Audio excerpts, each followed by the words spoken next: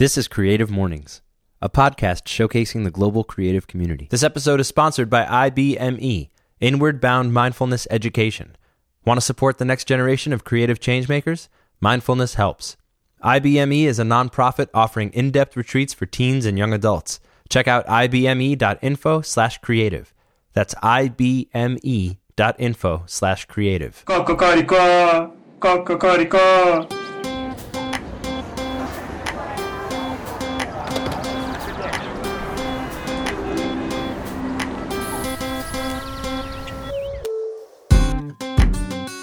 Hey everyone, welcome to the Creative Mornings podcast. This is Matt, and this week we're in Creative Mornings Helsinki. Our speaker is Rita Kroner, a recovering alcoholic and drug addict, and at the time of our conversation in November of 2016, she was almost 3 years sober. Yes, around 3 years. Actually, on this month, 28th, it will be. Yes. Her Creative Mornings talk took place in June of 2016, and she had never been to a Creative Mornings event, never even heard of it. But she knew Johannes, the Creative Mornings Helsinki chapter host. After talking with him and telling my story a little bit, he just told me that, hey, we have this event coming up and the theme is broken, and your story sounds like perfect for it. Rita is currently a third-year student studying international business and logistics, but also in the past 2 years since getting clean, she's been giving back. I'm working as a vice chairman in the patient organization that is meant for alcoholics, addicts, and the family members of the alcoholics and addicts. Our main aims are to give knowledge about this disease to people, go and talk about it, share our own experiences about it, that kind of work. Rita's talk is unlike anything we've ever featured on a series that, for the most part, showcases designers or entrepreneurs doling out a bit of inspiration for the creative community. But I think that this is an important story to hear and an inspiration that many need. There's a little more from our conversation after the talk, but right now, here's Rita Kroner from Creative Mornings Helsinki on the topic of broken. Good morning, everyone. I'm so excited to be here to share my story. For the next 20 minutes, I hope to tell you a little bit about my experience, how addictions have affected my life, how alcoholism and drug addiction took everything from me, and how I recovered from it. To start my story, I could tell a little bit about my background. I'm from the family that my mom or my dad, they didn't really use alcohol much. They only had a glass of wine once in a while with meal, maybe. That was it. I never saw them drunk. I still have never seen them drunk. When I had my first sip of alcohol when I was 16, I was hanging out with my friends, spending a weekend with them, and we had few bottles of cider. And we decided together that we're gonna drink them. And I noticed right away that I liked it. Before that, I had never really thought about alcohol that much. I was not one of those kids who were very interested in trying alcohol or smoking or drugs or anything like that. I was very ambitious. I was very good at school. I was quite shy. Alcohol was probably one of the least things in my mind. But like many other young people, I tried it. And right away I noticed that I really like this. This is for me. I thought that everyone feels like that when they have alcohol for the first time, because I felt like I fell in love. For the first few years, my drinking was quite normal. I was mainly drinking with my friends once in a while. I wasn't necessarily very drunk when I was drinking, but I definitely liked it every time. I waited for the weekends that I could have a drink. And in 2011, I moved to New York. I had a lot of dreams, a lot of plans. I wanted to have a good career. I was planning to study in a college and then start my career after that. Maybe find a relationship, have a family at some point. Those were my dreams. Becoming an alcoholic or addict was not one of them. I thought I could not become an alcoholic. I didn't know anyone, any young people who would. I thought my idea of alcoholic or drug addict was that they were poor, they had made bad choices in their life, or they were just generally bad people. That's how I thought. And I was not like that. But quite soon I noticed that I started to drink more and more. I still liked it. It still made me feel good. I still felt social when I was drinking. I still felt alive.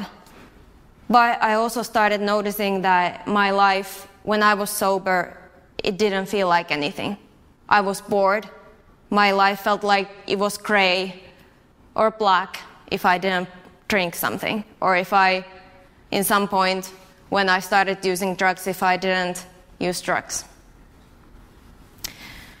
I went back to Finland for the summer vacation, and I got a job. And on that summer, my drinking changed.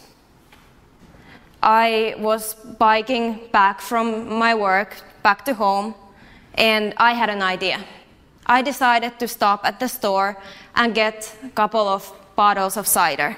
There was nothing necessarily weird about that, except that when I went back home, I didn't tell anyone that I drank those ciders. I hid the bottles in my closet and didn't say anything. And after that, every time I drank, I felt ashamed. I felt disappointed at myself, and I couldn't understand why. And after that point, also my addiction started to progress very rapidly.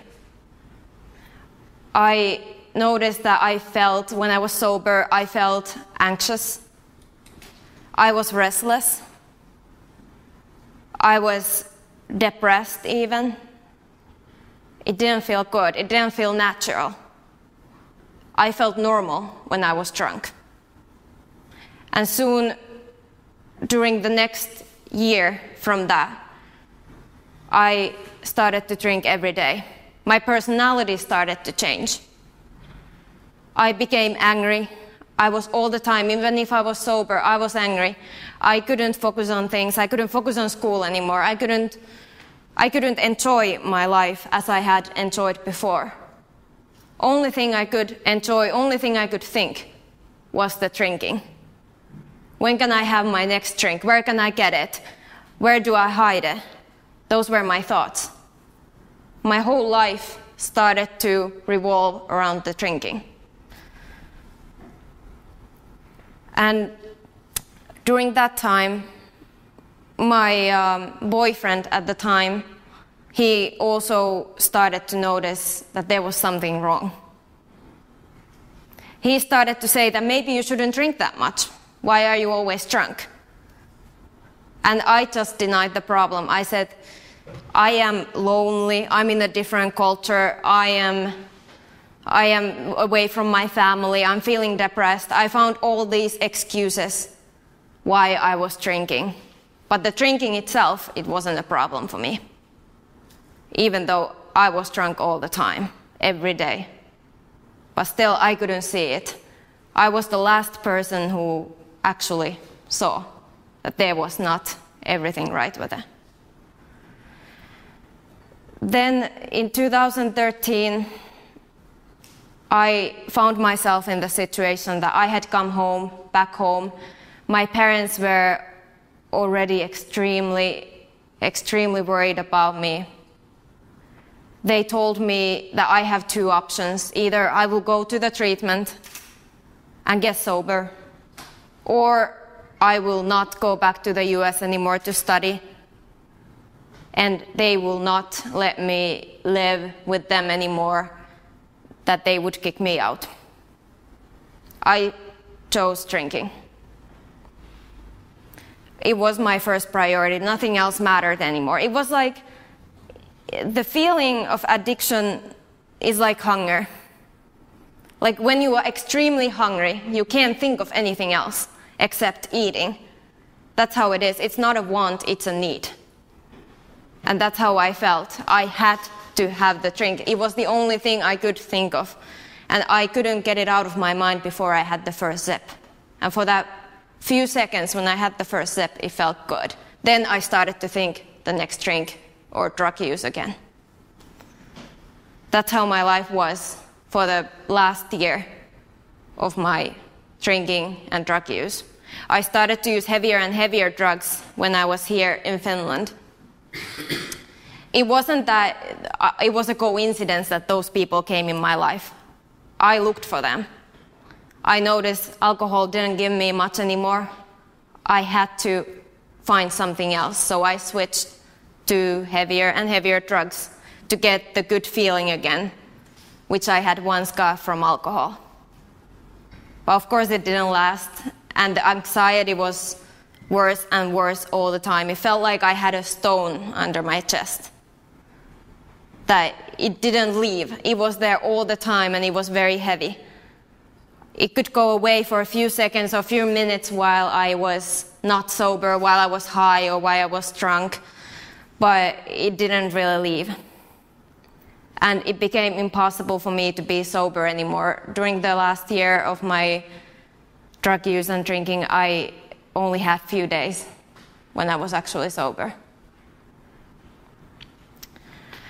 My parents did me a great favor. They let me go. They didn't allow my behavior. They didn't make it possible for me to drink or use drugs with them. They didn't want to be part of that life when I am destroying myself. And finally, I had lost everything. I lost my relationship. I lost my school place. I couldn't study anymore. I lost my home. I lost everything, basically. I lost myself, my family. All those things that before I thought were the most important things in my life. And in 2013, in November, there finally came the day when I was so tired. I was just laying on this apartment that I had for a while. It wasn't really a home, it was an apartment. There was people coming in and out, either using drugs, they're coming there to bring me drugs, but they were not my friends. They were people that I hanged out with, that the only common thing that we had was the drug use. I was laying there on my apartment. I had a little mattress. It was really dirty. There was like a vomit and stuff like that on it. And I was too scared to move anywhere. I was so scared. I had some hallucinations. I was afraid that who comes in from the door. I was sleeping there with the knife next to my bed in case someone comes in. And in that point, I was so lonely that I realized that I need to get out. I can't live in this hell anymore. That I am ready to do anything that I can get out of this. That I don't have to live this life anymore. I got very lucky. My dad had decided for the one last time to come and check whether I'm alive. After a week I had been laying there on that mattress, he came. And I was so relieved because I knew that that time I could ask for help. For the first time in my life, I was ready to receive help for myself. And that's when I left the treatment. I was completely broken in that point. And in the treatment, my therapist helped me to see the reality that I had not seen while I was using drugs and drinking. They did not try to understand me, they just showed me the reality. They showed me the consequences of my addictions, because that's what I needed to see to recover. I understood that this was a disease, and it helped me a lot to also cope with everything, that I could understand that this is a disease and I can recover from it, that there is a recovery, and that's what I wanted. I was really ready to do anything to get out. And I also understood that the problems I had, the depression, the fact that I had lost my home, that I had lost my family, it wasn't that they made me to drink. It was that drinking and drug use has caused me those things happen to me. Like the depression, for example, after I recovered, I have not felt depressed or anxious like that for one day in my life anymore. I had to be completely honest. It was the only way, and that's where my healing started. There is not really a cure for this disease, but the recovery is possible. And I had to open all of those wounds again. I had to be able to be vulnerable. And I told all of those things in the treatment to that group that I thought I would never tell anyone. I had done everything that I thought I would never do. Things like cheating are not part of my moral code, really. I don't think stealing is right, but I had done all of those things. And I had treated my family extremely bad. The only thing I remember my dad told me, I had been in 3 weeks in the treatment, and we had a family weekend. And during that weekend, my family had a chance to tell me how they have felt about my addiction. I remember sitting in the chair in the middle of the room, and my mother came there first. She sat in front of me, and she was angry. She was more than angry. She was very disappointed. She was so worn out. And she just said to me, "I wish you had died." She had wished it so many times that everything had just ended. And then my dad came there, sat in front of me, and only thing he said was, "Break yourself." That's all he could say. He was so sad. And I knew in that point that that's what I needed to do. I needed to break the person I had become.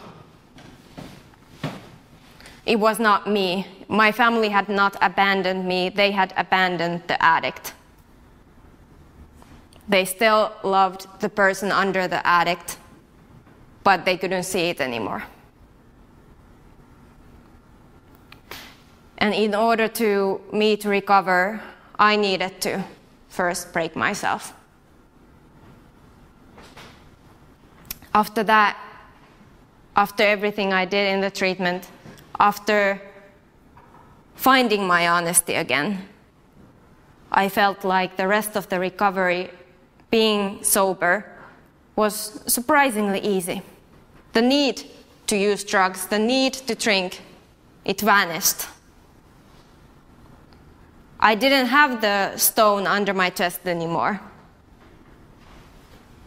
I felt like I had the clean slate to start over again, to start healthier life.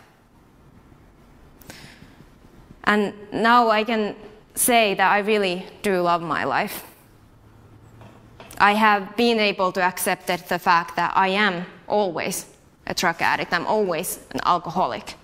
But it doesn't have to define me for the rest of my life. I can still do things, and I now have courage to do things and actually achieve those dreams and achieve those goals that I thought I would not have a chance to achieve anymore. It has been a second possibility to me in life, and I am definitely going to use it. I just got to know myself for the first half a year of my recovery. Only thing I did for the first half a year was that I just took care of myself. The one goal I had was to go in the group once a week and stay sober 24 hours at the time. And that's what I did. And I slowly started to find again who I was, what I liked, what I wanted from my life.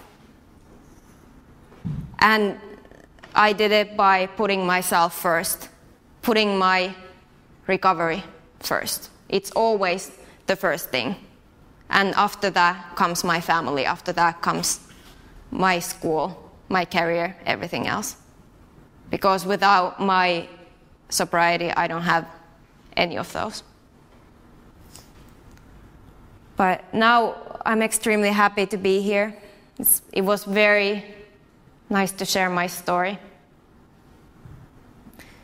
And I believe that if I was able to recover from that, anyone can recover also from addictions or from similar things as I've been going through. It takes time, but it's worth it. I really love myself nowadays, and it is great to say that my past doesn't affect my today anymore. It doesn't affect what I'm going to do in the future. I always remember who I am. I always remember my disease, but it's just one thing. It's not the whole world to me anymore. Thank you for listening. It was great talking to you. Thank you. More from my conversation with Rita in a minute, but first, we have to take care of some business. And this week's episode is made possible by MailChimp. In the old days, and I've been doing it long enough to know, I used to have to call people. That's Jenny Britton Bauer of Jenny's Splendid Ice Cream, who just dated herself as an ice cream maker since before the dawn of email. Oh man, I have been making ice cream for more than half of my life, professionally. I quit art school today. I literally walked out of figure drawing class to go make ice cream. Which actually isn't surprising, because the way Jenny's approaches ice cream is a lot like working with a blank canvas. It is like a blank canvas.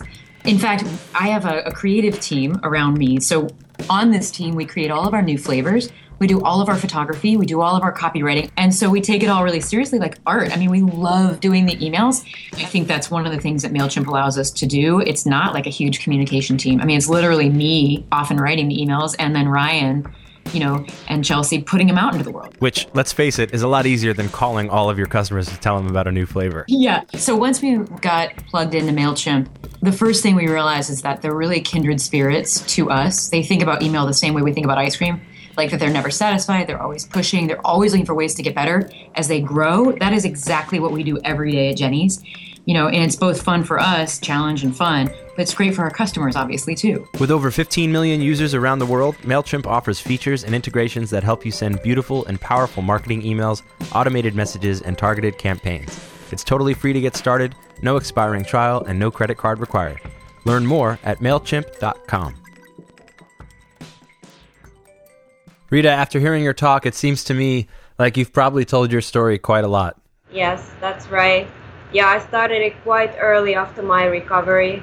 I knew right away that thesis, or not like completely right away, but after around half a year of my recovery, I knew that I wanted to share my story, because when I was sick, I didn't have a chance to hear many of these type of stories. I didn't really see many young people who had recovered. And that was also one of the reasons why I wanted to give face for this disease. And how is everything now? It's been great. Sometimes I feel like, even though it seems very unreal, but things just get better from day to day. That's how it feels to me. Like, even though I have had certain challenges, but nowadays the challenges that are in my life, they're not really related to my past anymore. They're just normal, the kind of challenges that every one of us faces. Right. What comes to like my work or my studies, those kind of things. So I'm very, very grateful for the life that I can live right now. And you mentioned in your talk about the importance of your family. Is that relationship still intact and good? It's good. Like, my relationship to my family, I don't think it's been ever better. After my recovery, I felt like we could actually build our relationship again, and we could build it on trust. That's very important. We could be first time in a long time, we could be actually honest with each other. I could tell them how I was feeling when I was sick, and they have been part of my journey even until this day. And with the work that you're doing now, what are some of your thoughts in regards to prevention and education for the younger generations? Yeah, that's a good question. I would say knowledge. Okay. Knowledge is the key. Giving good knowledge based on latest research and also based on the experience. I think that's the best way to prevent this disease. And it is, like many diseases, impossible to completely prevent it. But for those people who are in the group of, like a risk group of becoming addicts or alcoholics, the knowledge can actually save them. When they understand the symptoms of the disease, they understand what are the signs, the first signs that they should be looking for. And I think that's the best way to actually prevent it, to go further at least and progress to the point that, for example, where I was. Right, and I think that a lot of that knowledge is really just knowing that it is a disease. Here, at least in Finland, everyone here may not even know that this is a disease. I don't know how this is, maybe in America it is more common, what I've understood. But here in Finland, all people don't know that it's a disease. And that's the number one thing, the number one message we want to get through. It's a disease and it is possible to recover from it. Those are the important things to say, that there is always hope for recovery. There is treatments to go to. It is possible to fully recover and live a good life. Rita, before we let you go, there's one last question. It's how we end every episode. If you could go back 10 years and meet yourself, what's one thing you would share with her? I would tell that there is hope. That after everything, you're able to survive, listen to people, ask help, receive the help. That would be the message I would give to myself. Receive the help. Take it when it's being offered. Beautiful. Thank you so much for taking the time out of your day for us, Rita. Yeah, thank you very much for taking me as part of the podcast. Hey, if you've been digging the show, please head over to the iTunes podcast page, leave us a review, say something nice. Thanks very much. Next week, we'll hear from Louisville-based self-taught designer Brian Todd. For those of us who are fortunate enough to have found something that we're passionate about, our work is our reward. And we wake each morning expecting magic. Our thanks to Rita Kroner and everyone at Creative Mornings. This episode was produced and edited by S. Mateo, with sound engineering, mixing, and original score by Devin C. Johnson at Little Library Studios in collaboration with S. Mateo Music. This week's Rooster comes courtesy of David in Sao Paulo. Follow us on Twitter at Creative Morning. Remember, it's singular. and use hashtag PodcastCM when you tweet at us. For a complete archive of talks or just to get involved, go to creativemornings.com.